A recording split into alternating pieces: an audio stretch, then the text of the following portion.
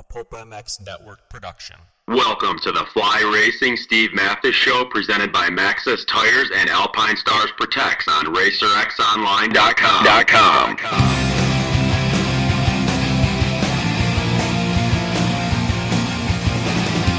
With your continued support of our sponsors, we have surpassed 1,000 podcasts delivered with over 7 million downloads. Click that Amazon banner on Pulp MX to help us out, and donate via Patreon if it suits you. And as always, enrich your moto lifestyle by working with the sponsors who support us.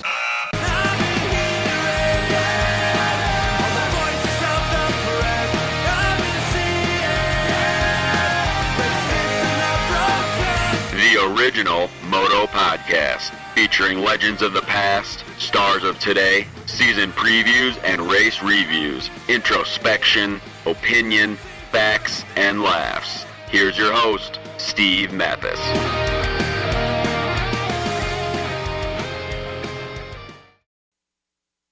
Welcome to another edition of Pulp MX Creators Podcast Editions. This one with AXO owner Jim Hale. Jim talks about bringing AXO to America and then starting Mechanix Wear gloves. And that has been by far the most successful sort of moto-based businesses ever.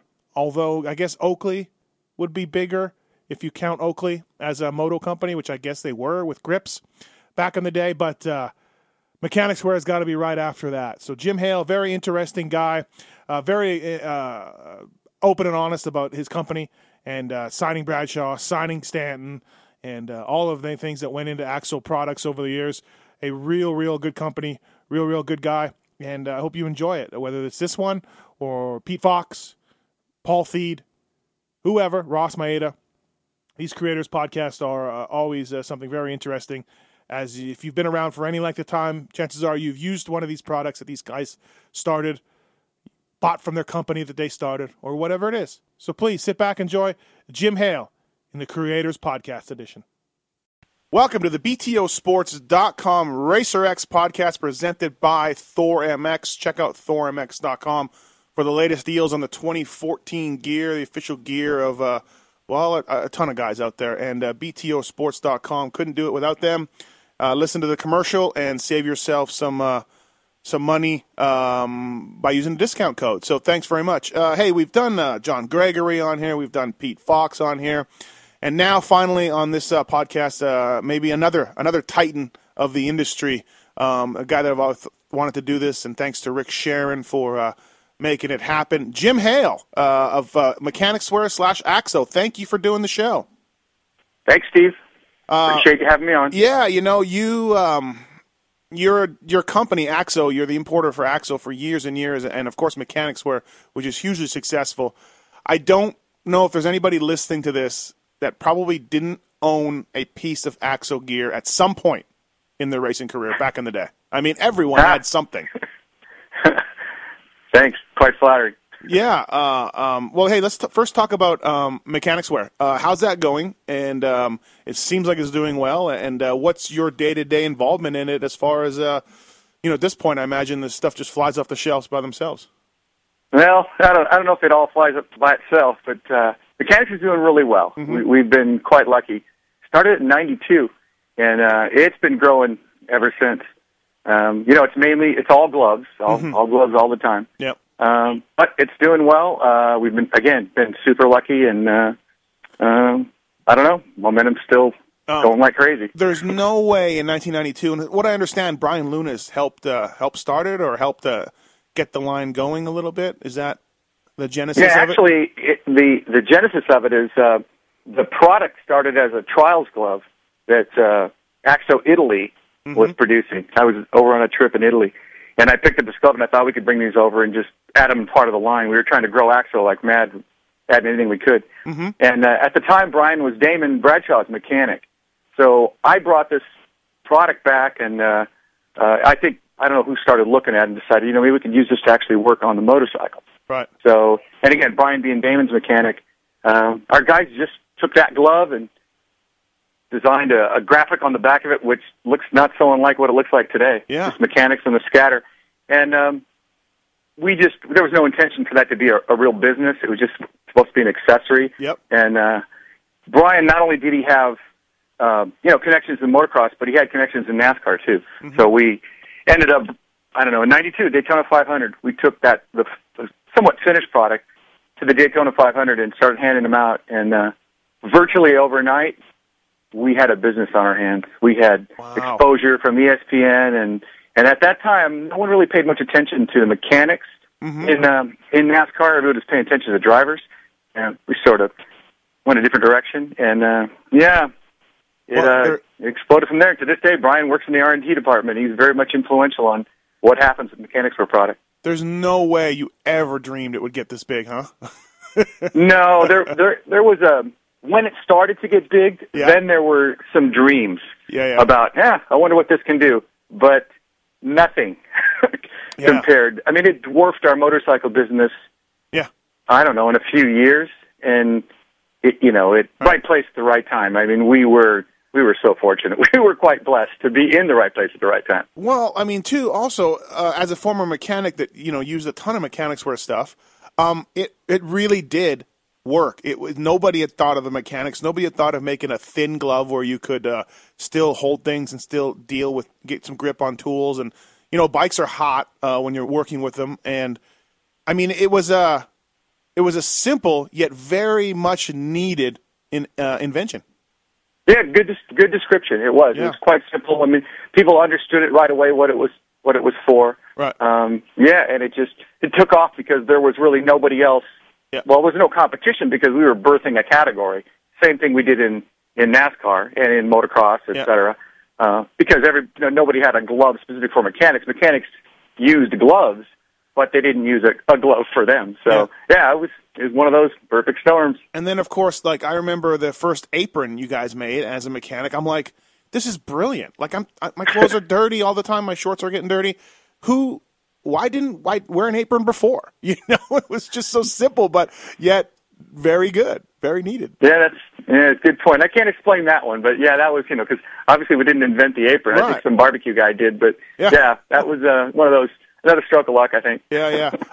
So you're the NASCAR guys now. So now you have contracts with these people, and I don't know if you pay them or not or whatever. But now, I mean, everybody uses them in NASCAR. Yeah, pretty much.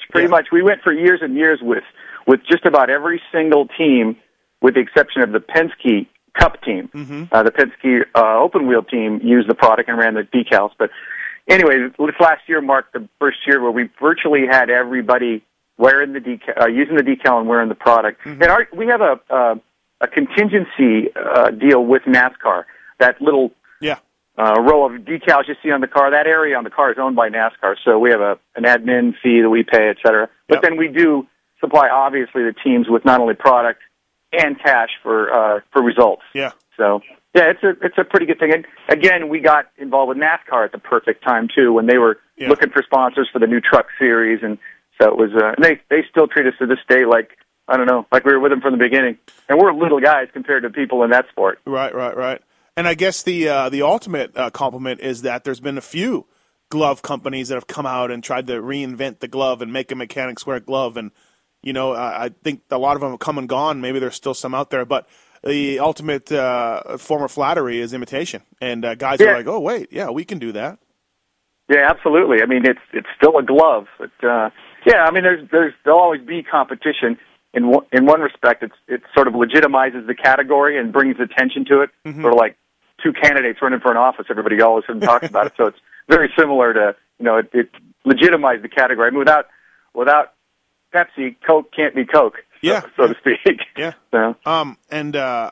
It's cool that a ginormous company like that started in motocross. Like Oakland. Started in motocross. Absolutely. Oakland started in motocross, and it's kind of cool. Do you know how many stores sell them? Do you have any idea how many places you sell? Wow. Do you know any? Well, we sell to. It's easier to go backwards. We sell to virtually everybody. Every major retailer, with the exception of Home Depot. Okay. We sell to Lowe's and Walmart, et cetera. Even Costco now. Costco we're on and off with, but automotive. You get chains like AutoZone. 5,000 plus stores. O'Reilly and Craig and Chucks and Checkers that just kind of all merged. You get Advance that just bought up another big group, and these guys have 5,000 and 6,000 store counts. So when you land them, that's a big fish to yank in the boat. Right. So that's really helped. So with it, we get a lot of exposure from Walmart, from Lowe's, and again from a lot of auto parts stores. That really actually is interesting. That sort of helps the promotion, just exposing in front of people. Yeah. In addition to the TV and the print ads and the radio, et cetera. And you put an X on the end. Another brilliant move by somebody at AXO. Just kind of neat. Yeah. Just might have. I'm not sure who gets credit for that one. Probably Dean Josick, our guy in Seattle that still to this day does all our print ads. So I don't know who gets the award for putting the X on. Could have been Kenny Safford, not sure. But right. I don't want to go on record as saying who it was. It wasn't me. So. Right. And then also too, I want to thank you. I think I've probably made $500 from Mechanix Wear over the years. So thanks. Awesome. Yeah. You guys were at some sort of weird deal where you'd pay like 6th, 4th, 6th, 8th, 10th, and 11th or something. It was a bizarre contingency program, but I did get some checks. So yeah, leave it to us not to do things conventional. Yeah, I know. That's for all the other guys. So. Believe me, there was more than a few times there was a talk about, hey, is 5th the Mechanix Wear bonus? No. 6th and 4th. And you're like, God damn it. Giving you guys pitboard signs. Slow it up, I know. Hey, when you're a mechanic, it was $50 or whatever it was. It all added up at some point. That's kind of what we thought. It was kind of found money from our perspective, where the mechanics, if you paid it to Yamaha or whomever, you would never get the credit for it. But if the check read mechanics on it, then hey, this is like a tax return. Also, too, and maybe I'm mistaken, but I believe you guys really changed the pitboard world too. The first one I remember being thicker, being heavier, was a Mechanix Wear pitboard. Yeah, I'm thinking that just that material kind of changed. The dry erase board kind of changed a little bit, where you could actually make it thinner, and then we got a little bit more design-wise. Most of that input came from the mechanics, the guys that actually had to carry those things around and try to stick them out and not hit the mechanic next to them. Mm-hmm. So it was that was a pretty cool thing, and we ended up again spurred a lot of competition, but we got a lot of people using them. That is probably one of our single best exposures in Supercross and motocross and outdoor on TV, because you go to buy, and they call it the mechanics pit area, so we kind of get credit for it, even though it isn't really us. Yeah, they're referring to mechanics of the sea. So that that was a freebie.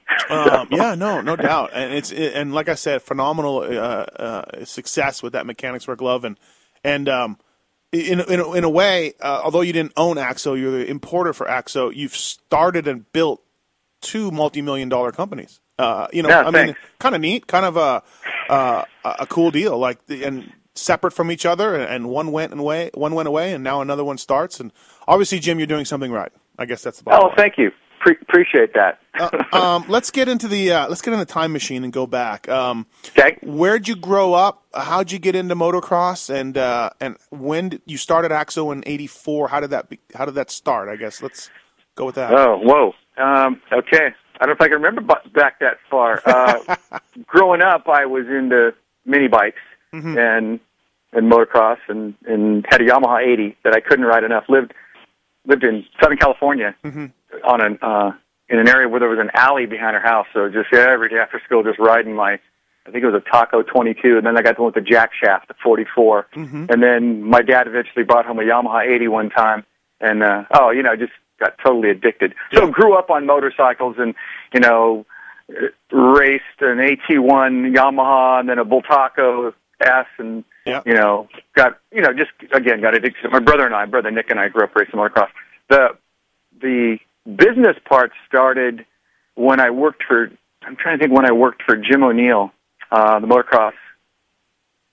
We used to sell everything from plastic gas tanks and all kinds of stuff, spark plugs and that. Worked for Jim in Reseda. And I actually just went to work filling in for a friend of mine, another motocross friend, legend guy, and then I just kept working, and then worked for Jim for 15 years, and then just got a chance. I met the owner of the AXO brand. His name is Remo Berlese, Italian guy.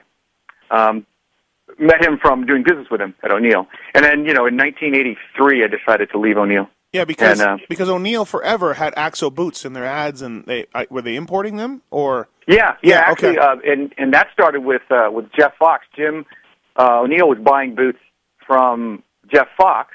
Okay. And Fox's boot was made by AXO, and also and then I believe Fox and O'Neill were selling some Axo branded boots plus their own private label boots, and then the Malheur boot came out, which was the big deal under Malheur, and O'Neill was selling that boot, and then their own boot, an O'Neill boot made by Axo, and so that's how I met the Italian guys. And then when they got wind that I was leaving, he called and said, the Italian guy called and asked, what are you going to do? And I said, well, I'm going to start my own brand. And at the time, interesting enough, the brand, when I left O'Neill, the brand was going to be Yoko. I had a deal with the Finnish guys, Yoko, and it was going to be Yoko USA. And thank God you didn't do that, Jim. Yeah, you think? Yeah. So longer story than you need to hear. That one didn't go down. So then the Italian guy called me, and then I kind of unquit. That was in '83. Then I went back to work. Quit in '84, and then Remo called and said, "What are you going to do?" And I said, "Well, I'd like to do, my own brand." He said, "Well, you can do Axo. Just, only buy boots for me." And I said, "No, I want to do clothes and shirts and jerseys. I got this whole concept." He said, "Fine, just buy boots for me."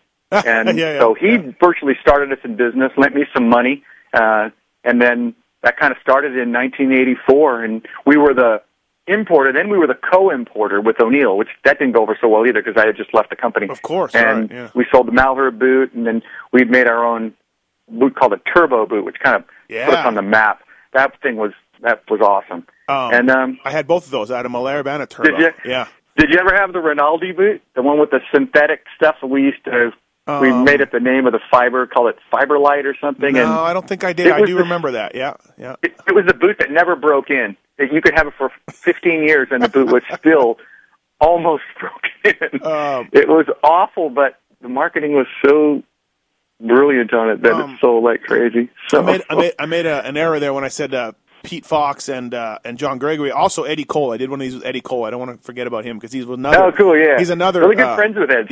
Another Titan. In fact, his sister and brother-in-law were just up here in Vegas a couple days ago. We went golfing together. Yeah, really good friends with the whole family. And Eddie and I go back. Who was it? Was it Gregory or was it Eddie? Didn't somebody else work at O'Neill? Somebody got their start with O'Neill. I thought there was somebody else who. Well, I know. Well, quite a few guys. Do you know Phil Davey? Yeah, Phil Davey. Yeah. Okay. From Liat. Okay, he and I worked together. He worked. A kid named Chuck Lanzarone. He worked for Jim. He started a company called Sierra Distributing in Northern California. Oh yeah. Who else worked for Jim? Vince from BTO, the owner of BTOsports.com. Yeah. Worked for Jim. After my day. Way back. Yeah, way later. Way after. Yeah. But I thought there was someone else. But anyways, what does Axo stand for? How did Remy come up with that? Did you ever get a story? Did you ever figure it out? Remo. Yeah. Sorry. Okay. Yeah, it's kind of got a strange. I think it was originally the story that Remo told me was it was originally going to be Asso, ASSO, which I believe meant some sort of victory cheer or something in Italian. But because of the double S's and the A in front of it, he didn't think that would go well in the U.S. So he just replaced the S's with the X, and he took that Alpha Chi Omega logo, and that was it. Okay. That's how it got started. It didn't have a whole bunch to it. So originally it kind of sort of means victory, but it really doesn't. And people that's call where the Axo came from. People call it AXO. AXO. Oh, Axo, yeah, exactly. I think half the people referred to it as AXO and Axo. Of course, we try to correct people, but even our very first catalog on the cover was the correct enunciation. Oh, was it? It didn't matter. We don't care. So, so Jim wasn't too pumped on you importing the boots as well as him, I imagine, but... No, I mean, who would be? I mean, I was going to go in direct competition with him, so that, if I were him at that same time, I don't think I'd have been happy with me either. Did you ever come out with pants and gear besides Axo stuff? Like you dreamt or... Oh, no, we did. We actually, and then coincidentally enough, we had most of the motocross gear made in Finland, made at Yoko, some made at Sinisalo. Then for a stint, we even did a Sinisalo brand thing for the guys in Finland. But yeah, no, we came out with the full gear. We did head to toe. I mean, we did boots, jersey, what was gloves, it called? helmets, everything. What was it called? Sorry? What was it called? Oh, it was Axo. I'm sorry. I thought you meant like he said, I don't care what you do, just build. You can still import my boots. Sorry. Okay. No, so he didn't really care if I used his name on anything, as long as I just got his boots. That was the criteria. So you were like, you were like, this established company. I already got the name somewhat, and boom. Yeah, absolutely. Yeah, we didn't want to do another brand. We didn't think we were, we thought we were smart, but not that smart. So when did the first AXO gear hit? I'm trying to think. 80. I remember like the stuff that had AXO and then the stripes underneath it. 86, 85? No, I think later, maybe 86, 87. Yeah. Yeah, and then we started advertising with at St. John Smith, the model. We couldn't afford any riders or teams, so we just had to get a good looking model, and then we started doing ads with single pages and all that junk. But yeah, I don't think we got the gear up and running for a while. We first tried to make the gear in America. Mm-hmm. We couldn't afford to buy anything overseas anyway. I mean, money. Yeah. And we had a company in California that made bowling gloves make our motocross pants, and they were awful. Like, they were so bad that each pant had to be like checked for the size, because you might have ordered and produced a 32, but it probably wasn't a 32 waist. Yeah. You had to go check it. And so it was kind of a joke. But then we got to the point where we could actually order from a real motocross pant company. That was Yoko out of Forza. So that was kind of cool. So Yoko made the first stuff. Okay. Yoko made our first good stuff, stuff that would actually be proud of selling. Yeah, the stuff you could actually wear and go out and then if if it was a size 32, it really was. So was the boots still doing well? Was it? I mean, obviously it was most of your business, but was it doing well? Oh yeah. Boots were doing great the whole time. The whole AXO stint, boots were the thing. We sort of took the focus off a little bit off boots when we got into apparel and started making jerseys, and our stuff. We tried to make it look completely different than everybody else's, and tried to get noticed. And but yeah, boots were still the big driving force, and of course the volume, because boots are so expensive. Did you have any say in it at all, or was it just the AXO guys at Italy? Here you go. Here's a new boot. Was it? The boots, since they were the experts on it, we were more the cosmetic people. Yep. And so we would decide, what the box looked like, what the graphics were on the boot, which the stitching color was, where to put the colors. It was pretty easy for us. We were just sort of mixing and matches. Plastic, there's a lot of plastic, a lot of leather, a lot of stitching. So those were the three components we could deal with. But as far as the structure of the boot and how to make it, it was their expertise, and we stayed out of that. 1988, I had a pair of AXO pants, and they were unlike anything. Well, actually, let me back up a little bit. A big help to your company, boots and kidney belts found its way onto Jeff Ward. So that was big. Yeah. Senesala rider, we had a kidney belt on him, and right. Yeah, we had boots and belts. That was, in fact, the belt was the first product even before we got our first shipment of boots in. We had this when I was in Italy. I saw this plastic flat thing sitting on Remo's desk. What the heck is that? It's a kidney belt, and I said, it looks like a flat piece of plastic. So we brought the plastic back and went to a place in Thousand Oaks, a guy's house, and he sewed Velcro and elastic on it, and oh wow! We had what we call the kidney belt. It's like, that's a weird looking thing, but that one we kind of reinvented. We caught Gold Belt by surprise on that one. Yeah, it was that big plastic thing, and then of course Jeff Ward wore it. Yeah, it was stylish too. As opposed to most gold belts and that kind of stuff. It just didn't do like they may have done their job, but they didn't look cool. But the AXO one looked cool. Oh yeah, that was a big win for us. So. In '88, so I really remember AXO. You guys came out with some pants that had the rubber lettering on them, and then I don't know if it was twill or I don't even know what it was, but you know what I mean? The shiny material that was it nylon maybe? I don't even know, but it was like so unique back then. You know what I'm talking about? Yeah, absolutely what you're talking about. No, you got it right. It was twill. It had those injection molded lettering on it. We actually made the lettering in Italy. It was what's called a TPR now. Nobody ever seen anything like that before. Mm-hmm. We saw it in Italy. What a nightmare that was, shipping the HONDAs and the Kawasaki lettering over to Finland from Italy. And then they get there and the stuff wasn't right. It was all in a big box, but the end product was awesome. Oh, you must have sold that twill material was different. And that's when we were doing business with hot and heavy with Yoko. That was an awesome product. They were, and they were so unique and so different and shiny and cool. And of course, this was the late '80s, early '90s when that was cool. I mean, then you came out with the jacket, of that same material. Did that break you? Is that what really started selling? I think when the clothes No, you know what I think really made us, put us on the map was going racing in 1990 with Mitch Payton being the first, real team that was aside from the factory team. And we had 4 top riders, Mitch's guys. And that's the same year we signed Damon Bradshaw with the Brian relationship and everything. And that's what kind of legitimized us as a motocross company. I think that's what put us in the focus of Fox and JT. When we were legit then. We weren't just this company with these interesting products and these fancy ads on the back of Motocross Action. We actually were, this was our first breakthrough into racing, and we embraced it. That was probably the big break that made AXO. That also was the same time we acquired Renthal rights in America. That was right at 88. It kind of was all timed perfect, and then we integrated Renthal with AXO and had the thing with Mitch. We didn't have Damon with AXO or with Renthal because he had a Pro Taper thing with Yamaha. Right. But that was the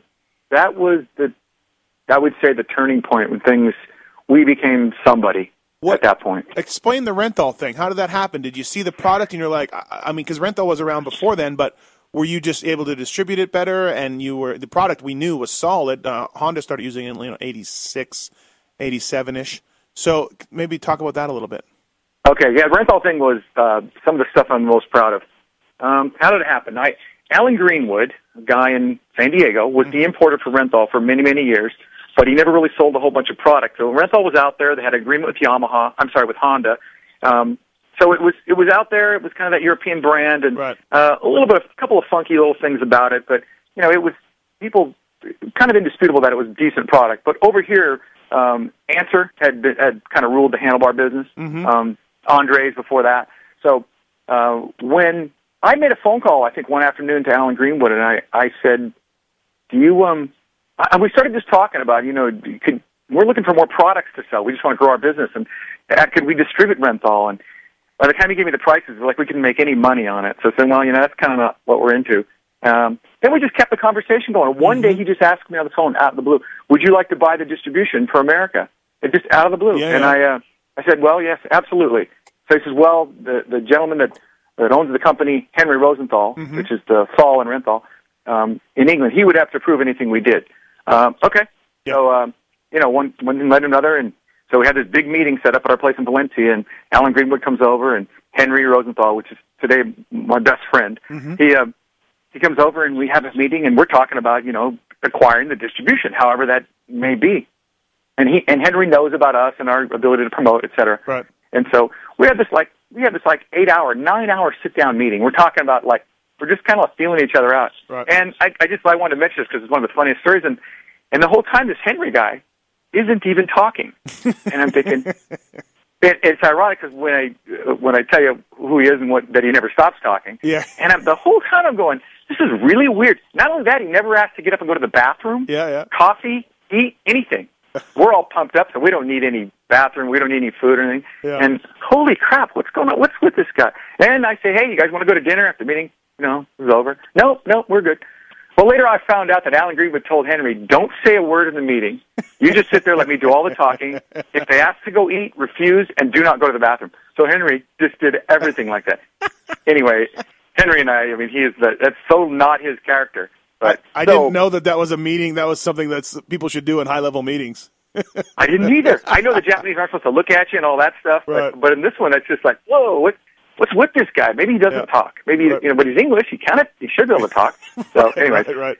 So, anyways, we made a deal and agreed to be the U.S. importer, and then the relationship just blossomed. Yeah. We split the cost of all of the promotion, of all of the, what do you want to say, the riders' teams and everything. And Henry and I enjoyed so much that, I don't know how many years together we were doing the Renthal business, it took off like gangbusters. It went from, it was almost an $8-10 million company in a few years. Right. We couldn't sell enough Renthal. And it was the best product to promote because it was pretty much indisputable. And they had every single rider. Yeah. At one time, they had everybody but Bradshaw at one time. So it was, the ads were so much fun. And then the end of that story is we ended up selling Renthal, and now it's been like 7 years, to a group that bought motorcycle companies. Right. And both Henry and ourselves did pretty well. We were well in on the proceeds because it was probably our efforts that helped raise its value. But that was one of the best in the history of my time in motocross. The Renthal one has been, I got to say, it's been the most spectacular. Yeah, wow. If you ever meet this Henry guy and get a chance to, you'll never meet another individual like him. I'll have to get Kaismo to introduce me to him at some trade show somewhere. Oh yeah, yeah, and actually, that's funny you say that because. So thinking back, Renthal is this handlebar company that Honda uses, and that's about it. And then, but they're aluminum, so they're pretty sweet deal. You guys, like you did with your clothing, which I'm surprised that you said that the twill stuff wasn't the big break for you, because in my mind, like everyone had those pants, like at least where I lived or whatever. Here's what you guys did with Renthal, at least in my opinion. You took a handlebar and made it really cool with your ads. That's cool. Yeah, like I remember Renthal just being whatever, and then I remember Renthal being like cool. Everyone had it, and the ads were cool, and the bar pads were colorful, and and then all of a sudden you guys started anodizing the ends of them, and it was like, hey, bars are cool. So interesting you say that, because that's exactly what our strategy was. It's nice to hear someone responded to it, because basically if you're making handlebars, unless you're a piece of metal, how are you going to determine one from the other? I mean, I could tell you that ours has all these ingredients, and you could come back in your ad and say the same thing. So really the difference was who used it and its image. Yeah. So we really had to make Renthal, as we did in Sprockets, we had to make it from a part to an accessory to a desired accessory. It had to be cool to use Renthal. It wasn't about whether is it strong enough if I crash. That stuff all went out the window when we started promoting the product. That's exactly what we tried to do is we call it the neck down theory in marketing, is that, it's not logic. It wasn't logic to pay $60 for a pair of bars when you could get them for 15, but it was different. And we had to make, and even the clamp on crossbar and the whole concept was, the Honda guys didn't hurt. I mean, probably Ricky Johnson single-handedly made the polished aluminum handlebar popular in the world. So, single-handedly, I would have to say, was the time of his career. But, that was an interesting thing, and that's exactly what our goal was, is to take away the part and the logic from handlebars and just say, no, this is, just look how good you're going to look if you have a pair of these on your bike. And I don't even know if the mud grooves in the sprocket help or not, but they sure look bitchin'. The guys that make sprockets think they're stupid. Right. It weakens the sprocket. How'd you get Damon Bradshaw? How did that happen? Because, that was a big thing. Bradshaw was a Fox kid. He had wore the zebra pants. He was Fox head to toe. He was one of their young guns, and boom, you guys got him. Yeah, kind of an overnight thing. I'll tell you exactly how we got him. Dave Stevenson, his manager, we offered him a contract with no injury clause, and that was the difference between him staying with Fox and going with us. I think we paid him $150,000, which was a lot too. I think that was more than anybody had made. Yep. That was it, and it was a 5-year deal, and it was $150,000. 5 years. And oh wow. $150,000 was that a year? Now I'm mixed up. Or was that the whole thing? No, I think that was a year. Yeah, that's huge. And that was no boots. He still had a boot deal with someone else. We didn't have him in boots. So that's big money for back then. That was huge, and no injury clause, which was engineered by his manager Dave Stevenson, which later was also Jeff Stanton's manager too, who we had a great relationship with through the years. But that was exactly how he signed with us and not with Fox. Then Damon and I became good friends, and that was so much fun. Even after the Yamaha days, when Damon was riding the Honda, Manchester Honda, that was even more fun racing. So, I got that. Anyway. I got that down on my list of things to talk about. Cool. I talked to Damon about the switch, and he didn't mention the money or the injury clause. What he did mention was he was like, man, Fox, I would get like one pair of boots every month or whatever, and I would get only one set of gear for the race day. And it's really weird because Fox at the time, I mean, they seemed, like they had more than enough money and product to do this. But he goes, I signed with Axo, and Jim made sure I had brand new boots every race. Jim gave me 5 sets of gear every weekend. He was like, it was the coolest thing ever. I could give the stuff away. I could do anything I wanted. And so Damon was like, the stuff was so cool. Yeah, that's what David mentioned that to me too. But keep in mind, this was after the deal was signed, so he didn't know we were going to treat him like that. That's true. Yeah, when we got going. But yeah, that was important to us. We said, if you want to give your gear away every single race, you do that. In fact, we used to go in the stands and throw out with Damon and sometimes with Jeff, and just have them throw out stuff. Right. We made sticker kits, we had them throw out T-shirts, whatever. But no, that was a big deal. I mean, if you're Bradshaw at the time, he was the guy. I said, people want a piece of you. You just give it away to some fan. You'll get 100 fans on account of it. So we kind of saw it a little different way. But keep in mind, we didn't have as many riders as Fox had. If they were to have that policy for everybody, they might run out of gear. But yeah, that all came. I think Damon's just being nice because that all came kind of afterwards. But, yeah, it was a great relationship. He and Angelo were just so much fun to have. But it was sad when he stopped racing for us because we were addicted to it. And, we don't want to stop this party. It almost started like you said, like your stuff was unique and cool, and you're coming up, and then you hitch on to the youngest, hippest, raddest, baddest ass rider out there. Like it was. It was a perfect help to your company. Yeah, absolutely was. And who came up with the bullet splatter? Who was? I think Kenny Safford. Kenny Safford, designer, who is a designer now at Mechanix Wear for gloves, responsible for our last 20, 30 unique pairs of gloves. And Kenny, he started with Axo, and he had a lot to do with us. And he went to work for Alpine Stars for years and years. And I think for Gabriella, he's done a lot of his successful graphic things. And Kenny worked for Alpine for a lot of years. Yeah. I think he's responsible for the A-Star logo, if I'm not mistaken. Oh, really? So, Yeah. Yeah. So I think it was his design on the splatter thing. That was, and of course, the minute you put it on somebody like Bradshaw or something, it's overnight. Yeah. Overnight, it's just successful. Hey, and with that, let's go to commercial break here on the BTOsports.com Racer X podcast show presented by Thor MX. Listen to these commercials and support us so we can keep talking. Thanks, guys. And you know what's and again, maybe you didn't invent this, but Axo was the first company. It's amazing now because you would never race in those jerseys. But at the time, those jerseys were heavier, they were thicker, they had the screen print all over them, and it was a really cool, unique look. I don't know how they rode the Nationals with those things, but at the time, again, Axo sort of broke new ground with that jersey. Yeah, probably. I remember Damon would cut the sleeves off because those things were hot because they were 50-50. Yeah, and we had the little collar on it with the terry cloth on it. Oh, yeah. Actually, the genesis of that jersey is interesting. As we were kind of getting hot and heavy with Axo, we hooked up with the Body Glove licensee people that did all the licensing for Body Glove. I don't know where they found us or we found them. Mm-hmm. Anyway, they led us to this place in Thailand that did what's today called the gel print. We're the first one. That's what they called it in Thailand. Okay. So we made those first jerseys, which were all over prints and then sewn up. And we made the first jerseys in Thailand called gel prints. They had never even made a jersey over there. And that's what kind of started the whole gel print thing and the overall print. And then you could do, that's changed all the rules about what you can do on a jersey now.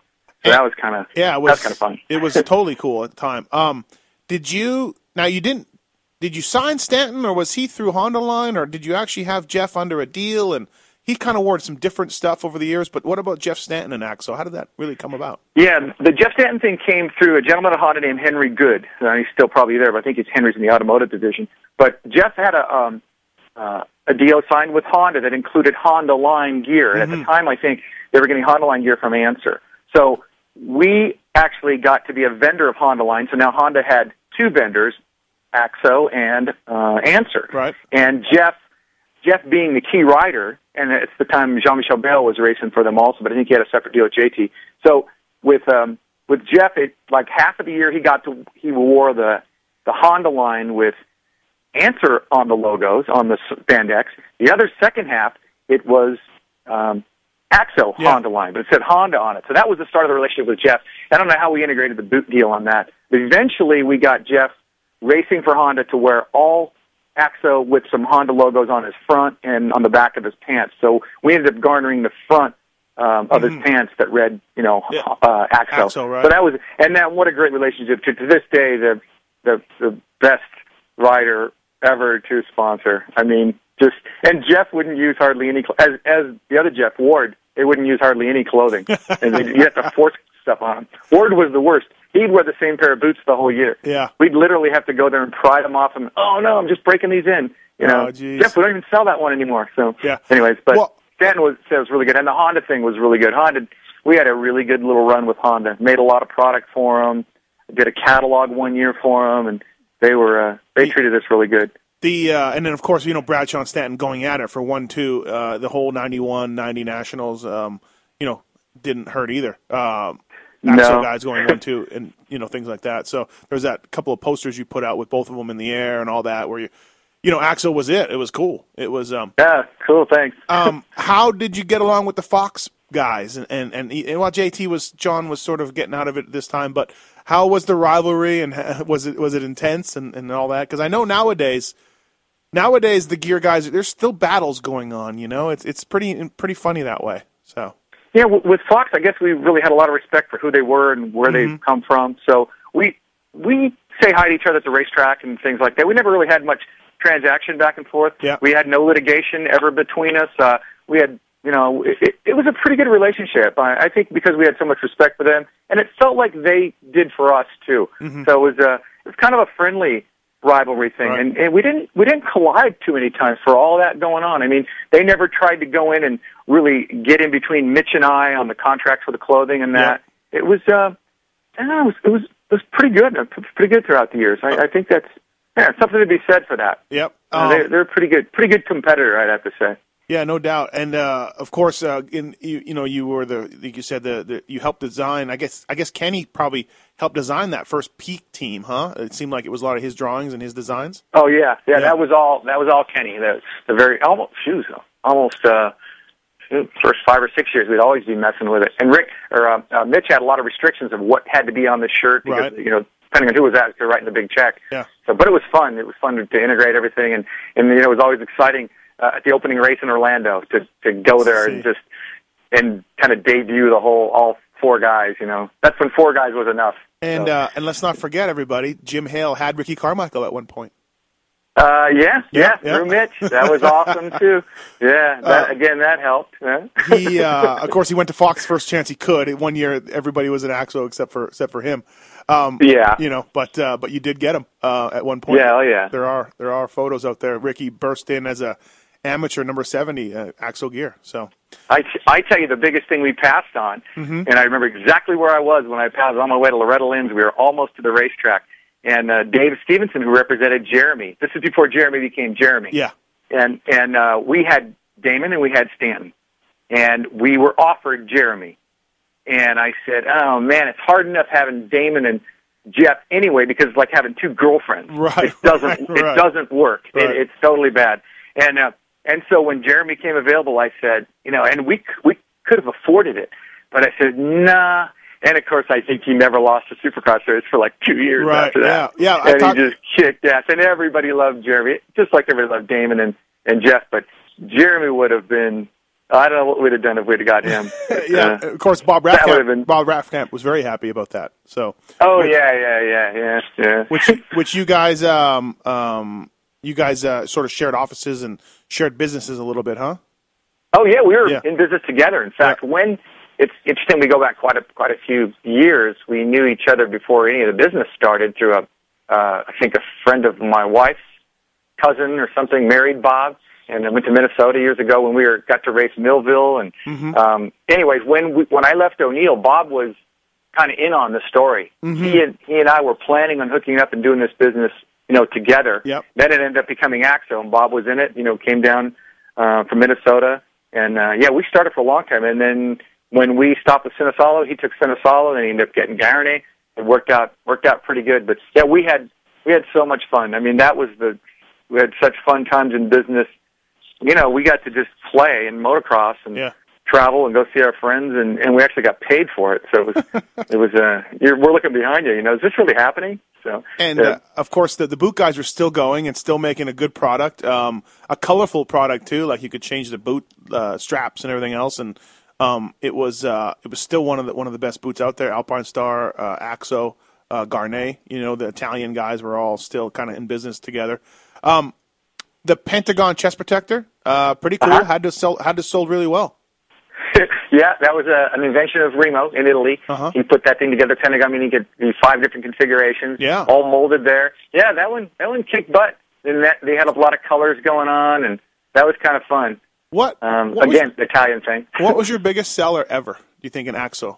Was there one product? In just product? Yeah, like one product. Oh, okay. Without a doubt, it was the plastic Series 29, the plastic top glove. Oh, glove. We had designed a glove with a plastic top on it that had these little air vents. Oh, yeah. And that was unbelievable. We were making them in I don't know, Asia, then we were making them in Finland, then we were making them back in Korea, most of them. Yeah. Unbelievable. That was Kenny Safford's design, but before he worked for us. Oh, okay. He worked for a guy named Dave Bush, a photographer in California. And Kenny just drew that. And we went and had molds made. First made the molds in Italy, and eventually made the molds in Asia. But that was, I remember the first glove shipment, December 17th, 1984, when those gloves hit. Oh, was it that early? 84, okay. Yeah. That was, because that was something we could get done because we kind of had control of it. We just made the plastic pieces originally in Italy, and we'd ship them over to Korea and had the glove made. So that's why we were trying to get in. That was the first 6 months in the business, and the glove was it, and that's probably what led us to the glove business years and years later. Yeah, that's true. Of course, I had it. Everyone did, I think. So what was maybe the worst seller? What was something that you lost a lot of money on, or something that didn't fly, or something you really thought that was going to work and didn't? Is there something that comes to mind? Yeah, Series 150. Gosh, how did this memory come back to me so quickly? Series 159 pants. We made a Series 159 pants. That was the cost of them, the retail cost of them. And the design looked amazing on paper, but when you put them on, it made your butt look huge. For some reason, just the design, and besides it not flattering your anatomy, the pant didn't hold up very well. So that was probably our worst screw up. What year would that have been? Yeah, I mean, what year I was going to say, as far as something we spent money on, Inside Motocross was something we spent a lot of money on, but it certainly wasn't something I would do over and over again. But still might. Yeah, of course. Anyway. Davey has that dedication column still in Race Tracks at the end. That had to make. That's a cool magazine. It was. That was something that heart and soul was into that. Was that High Torque? Is that who did it, or did you do everything and High Torque sold it, or how did that? No, nothing. Interesting you say that. No, the reason we stopped it is probably because of High Torque. We did it all on our own. We had our own printer in California do it, and Frank Kuhn did all the photography, and we had a girl, Heather, do most of the writing. And that was all just done in-house and participated by almost everybody in the design department. And we just wanted to reinvent what magazines looked like, and that was the intention. And we did 4 issues, and we stopped it because it started to compete with our business, the lifeblood of of the cash we used to do the magazine. Right. So kind of an easy decision, but still, it was awesome to have had 4 issues, and we had so much fun doing it. The High Torque guys are like, "Hey, what are you doing?" Type deal. Yeah, pretty much. We were starting to get maybe a little too many advertisers, and we were sort of competing with our own livelihood. And we said, maybe this isn't such a good idea. If we didn't have a motocross line where we needed these allies, maybe it'd have been a good idea. But everybody understood that. I don't think people understood. Certainly, the consumers and subscribers didn't understand it. But we sort of said, we got to stop this or go one direction or the other. And I guess we weren't ready to go in the publishing business. But the Series 159 pound. What year would that have been around? I'm trying to picture it. When was that? Probably close to 90. Okay. Yeah, north or south of 1990. I'm not really sure. Yeah, we spent a lot of time on it, and it was awful. What was the most amount of money you spent on a rider? You had Huffman and Ezra Lusk later on, and I don't know how much we ended up having to spend on Damon Huffman, but he was the wrong Damon. I'll leave it right there. He had told me a story. I did one of these with him, and he told me a story that his AXO clothing deal stopped him from getting a factory Honda ride. So he was he had signed a big money deal with you, and then you just said no. not going to let you go. And I faintly remember that, but I don't remember all the details. But he's probably correct. That at the time we probably needed him really bad. Now looking back, it could have been just fine to not do that. I do remember something like that. Yeah, that probably was the case. Yeah. Or his dad. Yeah. Well. Yeah. Exactly. Right. Oh yeah. The Damon Bradshaw meltdown in '92 at the Coliseum. How tough was that for you? It was pretty tough, other than the fact that Jeff got the nod and we got the title with Jeff. Yeah, but still, that Damon was bad. I mean, to this day, I can picture Brian throwing the wrenches and us watching Damon go backwards and thinking, I can't believe we're watching this happen right in front of our eyes. Again, the only I guess, revived part of it was seeing Jeff, impossible odds, to actually come through with the win. I remember that like it was yesterday. I felt so bad for Damon. That. That was pretty remarkable. Helmets do well for you. I remember that carbon fiber helmets in the late '90s were so cool and so trick, and even the other stuff were good. Yeah, helmets were good. Yeah. Unfortunately, Remo had learned a lot of the helmet business as he kind of went along, and he wasn't in it.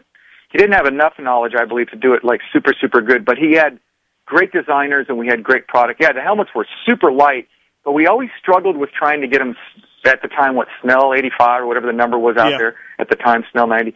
And so that was always a struggle. But we did okay.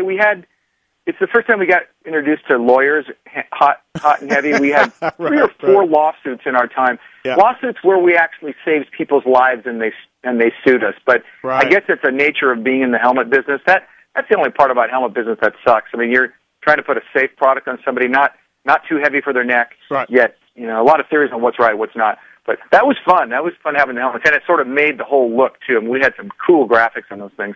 That was a fun business, but we never got good enough at it to do a good enough job. I mean, I think because the people in Italy had too many irons in the fire, where they just couldn't be a full helmet company, also make boots and continue to run their business and run their business in Europe. And was it basically like a Pentagon and the boots and the helmet? Remo sends it over and goes, here you go? Or did you have a lot of say in that over the years, or were you guys just the clothing people? Oh, no, we had an awful lot of say in all the designs. Okay. We kind of took over a lot of the hard design and the soft design on the products as we got moving, because he knew that we needed to build product for the U.S. market that it would sell the rest of the world, because the U.S. riders were the riders. European guys were debatably better in some cases, but they didn't have the look and they didn't know what to do. So he was smart enough to rely on our guys for all design. He would still put some of that little Italian look into it that we kind of would make fun of quite often. But most of the time, he left that. We dictated the the look and the feel stuff. So you can answer this as much as you want, or you can stay away from it, or whatever. But I'm interested in this, like ownership of Axo. Like it sounds like you made Remo a lot of money, but you were never the owner, or how, did you ever want to be? Or again, I don't want to pry too much, but not at all. I have no problem telling you about it. No, actually. Remo was owned all of Axo Italy. We owned actually Axo America, but for quite a few years in our beginning, Remo and I were partners. 50-50 partners from the lending of money and the giving of the brand with no royalties. So I think it was pretty close to 95 where we bought Remo out of his 50% ownership in America, so then we became separate. But go back to your question, I believe, I don't think we can take credit for making him a lot of money. I think we did it together. Without one of the ingredients, it wouldn't have happened anyway. Oh, come on, Jim. Remo's not signing Bradshaw and not coming up with this. Come on. Well, he doesn't live in America. How could he sign Bradshaw? And actually, Remo helped pay, so I'll give him that credit. But together, we made it. We made both companies big. Then one year, he sold 50% of his own company, factory, building, everything, and got a partner. And then I think a couple of years later, he sold the whole shooting match. And then it was that changed the game right there. We now had a new, kind of a new wife, so to speak. We had somebody new to deal with, and we didn't like it. And that kind of secretly was like a 3-year plan to exit Axo and build up Renthal and Mechanix.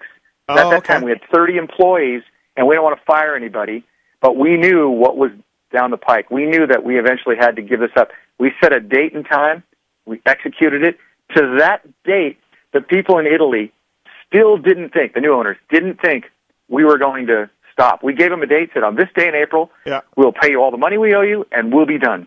And they did not believe it until the day it happened. They still denied it. And then we ended up helping find them a new importer in Helmet House and all that. But, yeah, it was not a good relationship, and we didn't want to continue with it. So really, that was my question was, how did it all start ending? It started ending when Remo sold it out.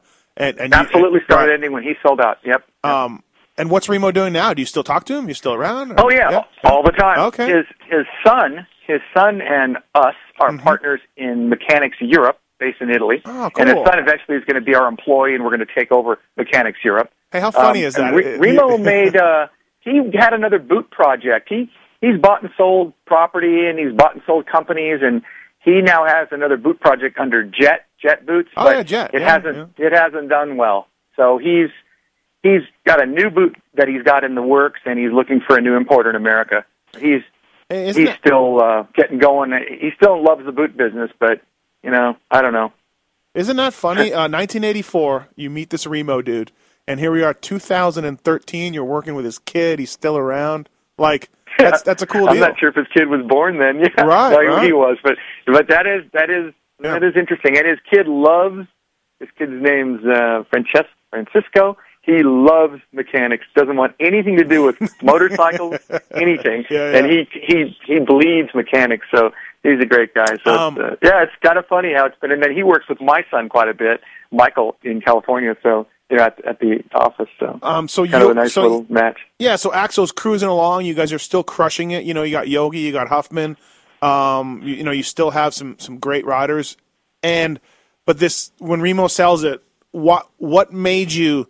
Was it just business practices, designs? What made you think I'm out of here, or did you sort of see the end coming over here too a little bit? No, a couple things happened. At our high point on our top sales in Axo, we were doing a lot of money, but we weren't making a whole lot of profit because we had a lot of restrictions having to buy product in Europe when Fox and a lot of our competitors were buying in Asia. Oh, so our margins were getting hit, yet our cost of business was the same. We all paid the same for a page in Motocross Action. Yeah. So that was starting to erode a little bit. And Mechanix still hadn't, even been birthed hardly, and it was just an accessory. Yeah. So that was one of the problems, our diminishing margins. Then when we got saddled with this new guy, we just didn't like the way he did business, and we thought, that was probably, so it started with a trend, but eventually if we could have gone to Asia with most of our product, we could have got our margins back up and then increased the sales. So, and you can only have so much effort in a day, and so all the effort was going into Axo.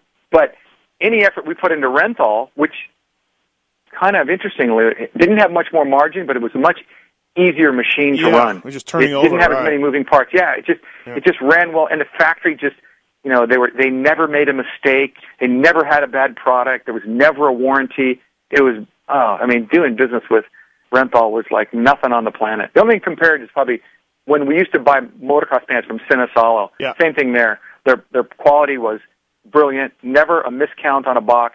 Right. Never a problem with a fabric or anything. So Axo got sloppy, not profitable. New guy comes along. We're thinking, you know what? Do we need this?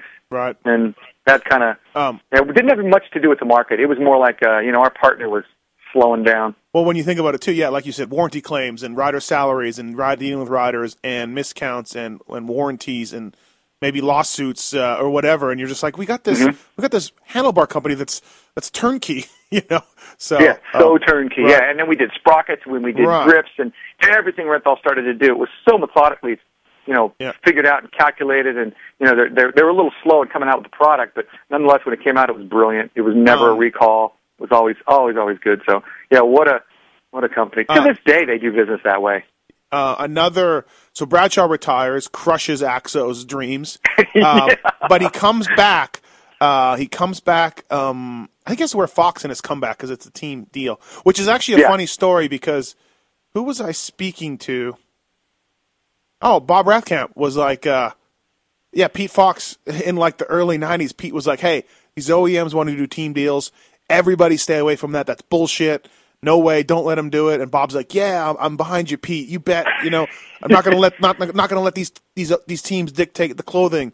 And then Yamaha comes in and sweeps up Honda and Yamaha in one year. Yeah. That was and Fox had huge exposure, so it was a good call. Probably Bob's like, hey, wait a minute. I have to agree with Pete, but maybe there was no choice. He didn't have a dog in that fight. Yeah.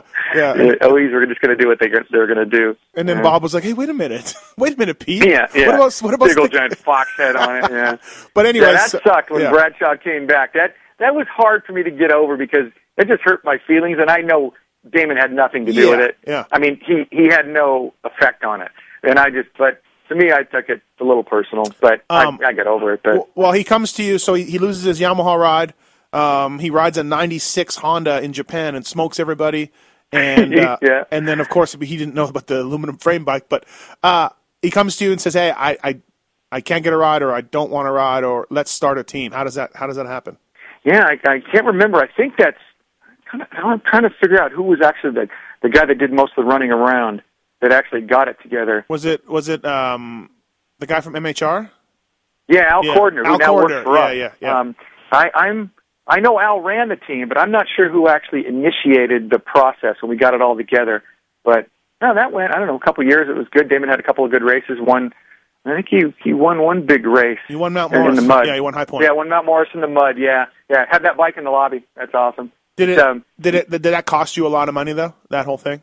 Yeah, but it was kind of reasonable. Most of the money was spent on the rig and in the racing and that. No, it was reasonable because Damon couldn't garner that big salary because it was all spent in the rig and in the again all the logistics and everything. But no, it was kind of reasonable, and it was really a great relationship with Al and I. I mean, we're really good friends to this day. But it really that was fun. That was really that was the fun part of racing too. And then at the time we still had a deal going with Mitch too, so we were still involved there. Yeah, and of course, Bradshaw was back on a Honda. Yeah, so everything was good for you, Bradshaw. And Mitch. We were back. Yeah. And then of course, but talking to Damon, the '97 Honda not so good, but he did the best of it. Another thing I thought of that maybe Axel was responsible for was the numbering on the back of the jerseys. You guys turned it into something cool, with the name and how it was sort of swept under at the back. And I remember being a mechanic and thinking that's really sweet. That was something that we had to pass by the AMA. In fact, we just debuted it all, of course, with Damon because he's a really cool last name anyway. Yeah. And then all of Mitch's guys. Yeah, we just kind of pushed the envelope in. Now you can't put a standard lettering. But remember it was always the press-on letters that JT would offer. Yeah. And then we just sort of reinvented that, and that was really fun. Then we started putting little slogans inside the number and just coded things where people didn't know what they meant. Oh, really? Yeah. That was. I mean, at one time we were pretty stuck on ourselves. We thought everything we did was pretty cool. Right. Well, truthfully, it really was. I mean, and then some of it was. Yeah. You guys would do the full glossy catalogs in MXA when nobody else was really doing that. It's costing you probably an arm and a leg, but it was cool. Oh no, those would make the cash register ring like mad. To this day, people still do that. But those would ignite sales because we had telemarketers, we had people out there in the field, and when you expose yourself like that, and you get to sell all that other stuff that no one ever sees, that the dealers can't really afford to stock. So that was kind of a cool thing. Yeah, those were cool when we insert those. And the whole time, everything was run out of Valencia. The whole deal, everything. Yeah. We had a building in Valencia. That was everything. Yeah. Oh wow, that's pretty interesting. Especially the how big it was growing. I guess Fox was the same way. Fox has never sold out or anything else. They run everything right there. That's kind of cool because I had heard times that people had tried to buy Fox. Mm-hmm. And that was cool that they didn't sell out, that they kind of kept it. And now they're just on top of the world. So people that wear Fox T-shirts around and don't even understand what that Fox head even means. Right. Well, your casual wear was pretty good at times. The casual wear from Axo was something cool. That most of that was derivative of the license agreement with the Body Glove guys. We had just all of a sudden overnight, just a boatload of things with our trademark on it. Right. That was nice. So nowadays, you don't see Axo over here too much. A few riders wear it. Antonio Caroli wears it in Europe. When you see it now, is it just a different name? Is it just a name to you, or does it mean anything nowadays? Good question. No, not even anything. In fact, one of the things I was concerned with is knowing I'm kind of a high rev, emotional kind of person, and I thought that when we got rid of it, that I would see it somewhere and it would, give me that strange feeling inside. Like I thought, and you know what, Steve? I didn't have that feeling one time ever. Oh, and I think it was because we got treated so badly from the new owner that I think it had tainted so much. But I expected to wake up one morning or my boys just say, "Hey, Dad, how come we don't do AXO anymore?" I expected it to feel kind of weird. Yeah. If we sold Mechanix, that would have definitely happened. In 09 and fall of 08, we almost sold Mechanix. Oh, okay. We had to find a letter of intent. We had it that sold, and my wife and I backed out. You didn't decided. Let me guess. You didn't have a room big enough to hold all the money. It would have been enough money for our grandkids, I think. I'm sure. But it wasn't about the money. Well, we got blindsided by the money, and I think and of course, all the people in the business, the stockholders, are all thinking, "Hey, this is going to be a great day." Right. But I got scared and said, I don't think, and we're so glad because now when my wife and I hear ads on the radio or we check out things, we say, "Aren't you glad we didn't sell it?" So glad. Interesting to know that you see AXO now and it doesn't mean anything. That's interesting to me. No, I don't. Yeah. I see some of those road race backgrounds in some of the places in Europe, and it went a bad direction, and it picked a time to go that direction, at a time when the industry kind of fell off a little bit during the recession and that. So they made a lot of mistakes. The problem was the people that bought it knew more about making money in other industries than they did about this one. So they weren't equipped to succeed. You know what? In all fairness, in a way. You let go of it right at the right time.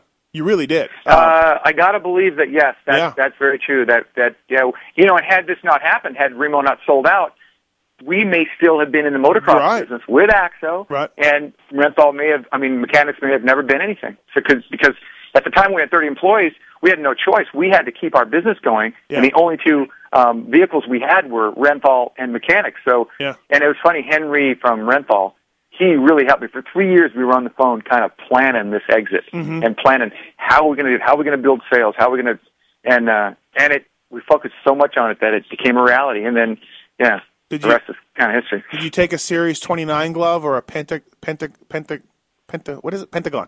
Pentagon. Pentagon. Did you have them on the shelf at your house? Did you gold dip them or anything? No, I don't. I have Ben Bostrom's helmet. I have a picture of Tom Brady, and I have some cool Mechanix Wear bronze gloves and that kind of stuff. Yeah, I don't have much of that AXO stuff. I guess I should have a boot, huh? You should. I mean, John Gregory told me he's got a little storage bunker with still in a wrapper JT stuff, that he got. Remember when JT stuff came out? It was the coolest stuff. It was ever. Yeah. We would drool. I remember going down to visit him when we just started AXO, and we did visit his building. And, we thought we were doing pretty good because we've actually sold a couple pairs of boots and a glove or two. Yeah. And we went down and saw JT, and my jaw dropped. I thought, this is like going into I don't know what it was like, but I just said, whoa, this business is that big. I still remember being in awe at just seeing, walked into his office and it's all glass and he's got this retail store, and it stunned me for a couple weeks, that visit. Right. So, how was your relationship with the magazines over the years? Did you always get along with them? Valencia, home of High Torque and Jody and all that. That's a good question too. It was good, really good, but nobody did as much for our company in AXO as Jody Weisel, without a doubt. There's without a question. Interesting. Not only did he help us with marketing, brilliant guy. I just think he's like the Charles Krauthammer of the motocross business. Just an incredibly intelligent guy. And you understood human behavior, understood marketing, understood our position, helped me personally tremendously build the business. So in addition to, High Torque, if you run ads with them, they give you good favorable, the same magazine thing. Yeah. In fact, for so long, we avoided the Peterson guys because we didn't want two girlfriends. Yeah. We were doing just fine, just one.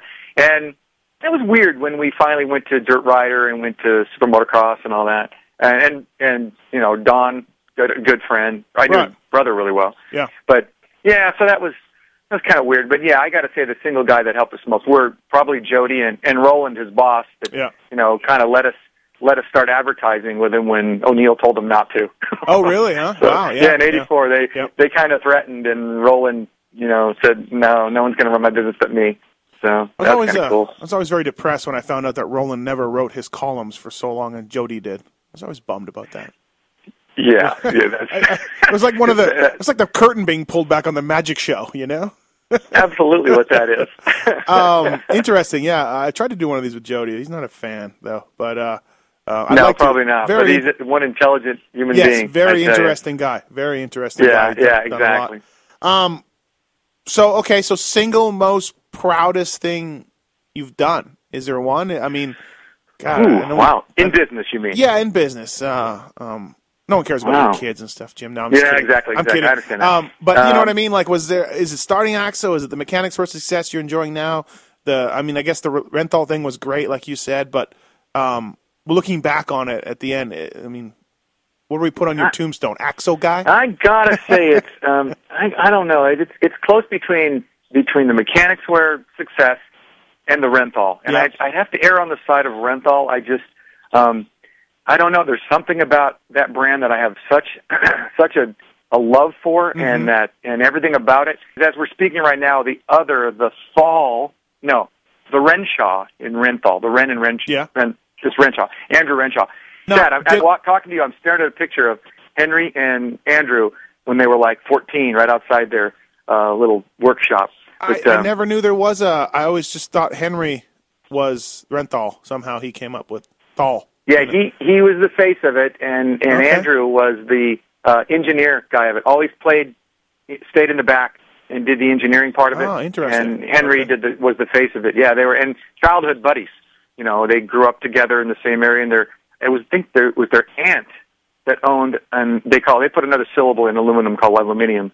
Owned an aluminium processing plant, like a Reynolds aluminum, only a lot smaller. Okay. And that's how they decided to make handlebars. Oh, wow. Out of aluminum. Their aunt knew how the process was and everything. So, yeah, that I don't know, that's probably got to be, you know, I don't like to look back on things, but that's probably going to be one of the best things is the success we did with Renthal and all the fun times we had figuring out the marketing, and we would come up with these ideas, and Henry and I would just take chances. Let's just try this.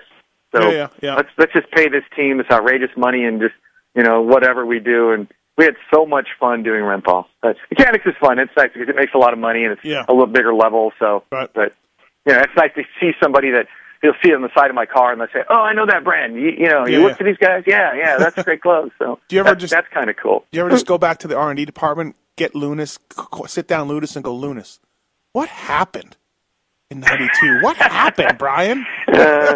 Yeah, I don't know. So I don't know. I'm in there, and that's where I go. I kind of go into the design department because I want to see what you guys are working on. What are you thinking about this? You know, it's a candy store when you go in there. I still get excited just seeing the product.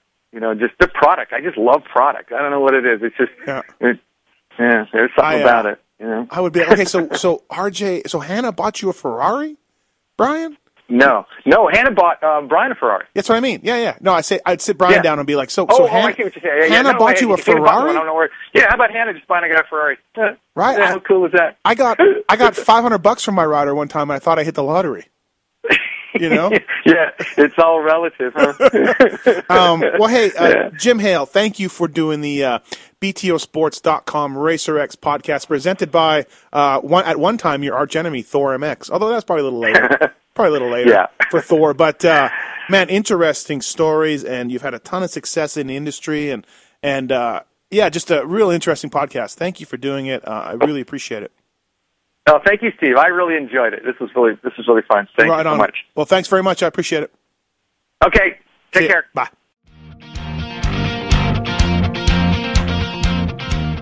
This has been the BTOsports.com podcast show brought to you by RacerX. Don't forget to check out some of our past shows, including motocross legends such as The Beast from the East, Damon Bradshaw. It got to the point where I didn't want to leave home, and once I got to the race, I wasn't into it. If I wasn't going to give 100%, I'm not going to take their money. The working class hero, Doug Henry. It was definitely an emotional moment for me, just thinking to myself, that's it, you know, and it's amazing the stuff that goes through your head in a short amount of time of the things that, that I was going to miss. The Dogger, Ron Lachine. Until you really open your ears and you want to listen to what they're saying, it's like beating a dead horse. I mean, and I know from personal experience, Didn't anybody ever sit me down? Of course they did. Everybody did. Pro Circuits, Mitch Payton. There's two ways to make the money. One is you can sign for money, or two, you can earn the money. I'm a high believer in earning the money. I think they ride better when they earn the money. 7-time Jeremy McGrath. I was so mad, like so disappointed and so frustrated that I pulled picks and I left. Every point counts. I could kick myself to this day for not just riding around in tents. It's been no problem. My ego got in the way, you know? The O Show, Johnny O'Mara. Stuff that you'd sit there if you didn't even want to ride it, you just wanted to just look at it all day. I mean, I got a chance to test all that. I like that era I was in. I really do. Search Pulp MX on the iTunes Store to enjoy these and many more great podcasts. I won't let this die. You know I've got